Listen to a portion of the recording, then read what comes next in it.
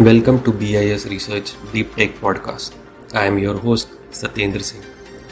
We know that you are no stranger to wearable patches, but there are many interesting things happening under this umbrella that you have probably missed. Wearable patches market consists of wearable patches that aid in therapeutics, monitoring, and diagnosis of conditions. The wearable patches are used for different purposes such as monitoring heart rate, blood glucose, blood pressure, SpO2 level, and temperature, among others. Today we will try to unearth and explore wearable patch market and talk about the future of the market. I have Gabriel Nalathambi, director at Vital Connect, with me. Hi Gabriel, welcome to the Deep Tech Talk. Thank you very much for having me on your program. So when you said that development of next generation wearable patches, so what do you mean by that? So the current generation wearable patches, what was the difference and what new is you are working on? So what is the overall difference you are seeing into this market? I would say if you look at some of the recent developments in the wearable patch market, right? Specifically, I think some of the game-changing developments. There is miniaturization of the devices towards longer-term use as well as towards greater comfort, and then you also have convergence of multiple sensors into the same patch. I mean, if you look at, let's say, 10 or 15 years ago, at the beginning of the market, people used to focus on one vital sign. For example, you may have a temperature patch or you may have a ECG patch. But I think these days there is a convergence of multiple different technologies into a single patch. And then finally, on top of this, you have, since you have a lot of data being generated, that opens up the entire new field of predictive analytics. So I think these are some of the game-changing developments that's happening in the wearable patch market. Okay. That's so what now, I mean, next generation of the patches as well as the associated systems. So those where the individual patches were now are getting into one single patch where they can have multiple parameters getting assessed, right? Right. Okay. So in this, if we see why a heart is important and why not more the temperature, and like in COVID we seen that there is a demand for SpO2. So do you think that the SpO2 will be a driving factor or there would be other factors as well? In terms of the driving factors, I think definitely there is an increasing need for remote monitoring, primarily driven by the pandemic. So that has accelerated the clinical adoption of these devices. But I think to be very successful in the market, you need to have a good reimbursement strategy. And if you look at the current reimbursement strategy, especially in the US, there is a well laid out reimbursement strategy for the cardiac monitoring. And I think that's definitely one of the major driving factors. Now, SpO2 obviously is very important for COVID-19. And I think we will continue to see demand for that.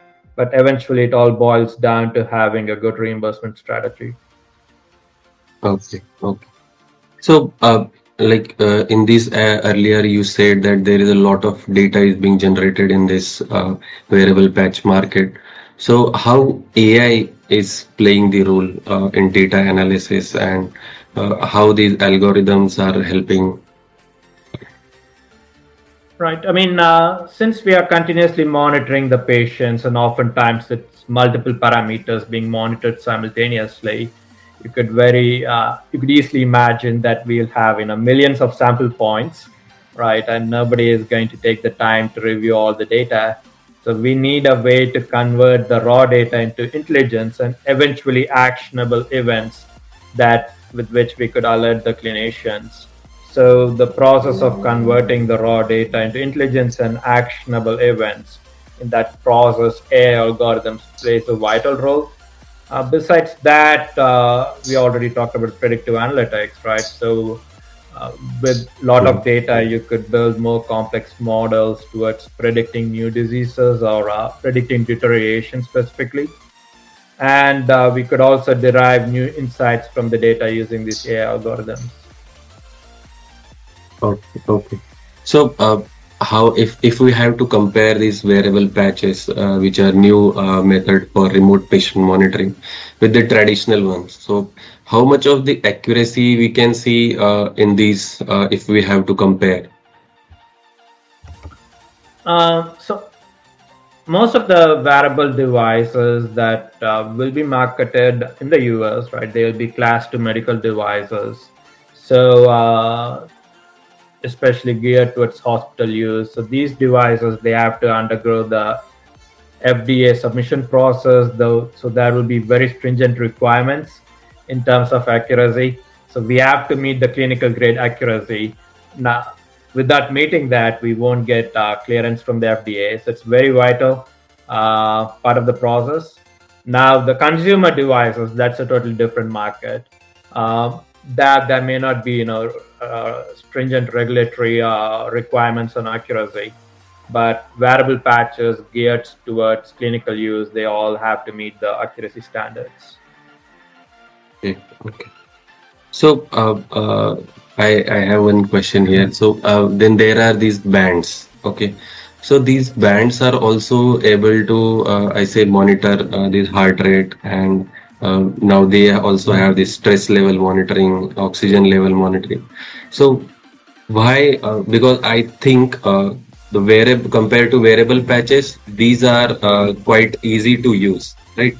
So why do you think that wearable patches will have further this kind of development where the bands will be taking over this wearable patch or something like this? What do you think?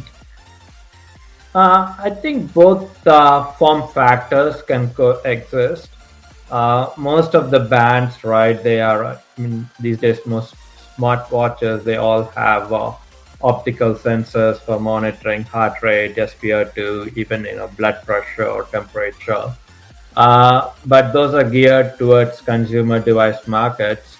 Whereas wearable patches, whether it's ECG patch or heart rate patch, temperature, right, or respiratory rate monitoring patches, they are geared towards continuous non-invasive monitoring, primarily in hospital settings or home care settings, and they have to undergo rigorous FDA approval process. So I don't think I think both these devices have their own niche area, and obviously, we could see some convergence in the years to come. But I think in the very near future, both will coexist at the same time. Okay, okay. So, well, coming to next question. So there are these raw materials which are used, and what I know that those materials also need to be US FDA approved before getting used into this sensor along with sensor and to be a wearable patch. So, any innovation you think in materials standpoint of view is happening into this market? Unfortunately, I'm not aware of material advances, so it's Mm-hmm. outside my expertise. No, no, But not. you're right. All suppliers they need to be approved by the FDA. So, but I'm not familiar with any material advances. Not an issue, Gabriel. So, like moving to next question, what I have is this industry is driven majorly by what I have seen during my research. That is, more the patents you have, the more success rate or more area you can focus on.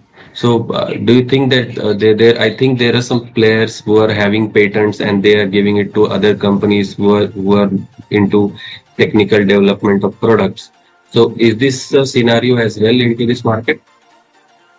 Yeah, I think there are definitely companies who have licensing the IP as their business model.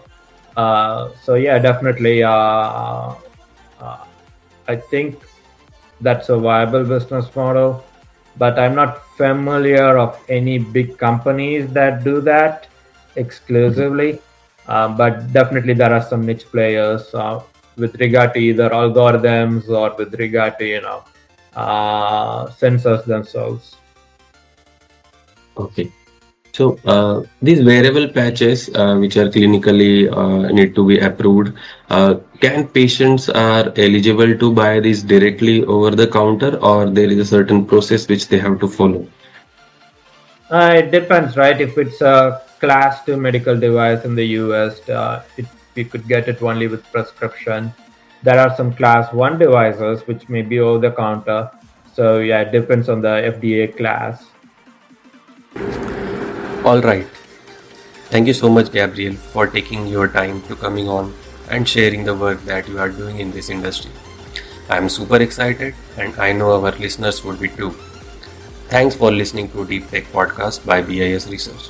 In case you wish to know more about different industries, do visit our website at bisresearch.com and read through the different market intelligence studies that have been published by us across industries. If you enjoyed this episode, please do follow us on Spotify and Amazon Music.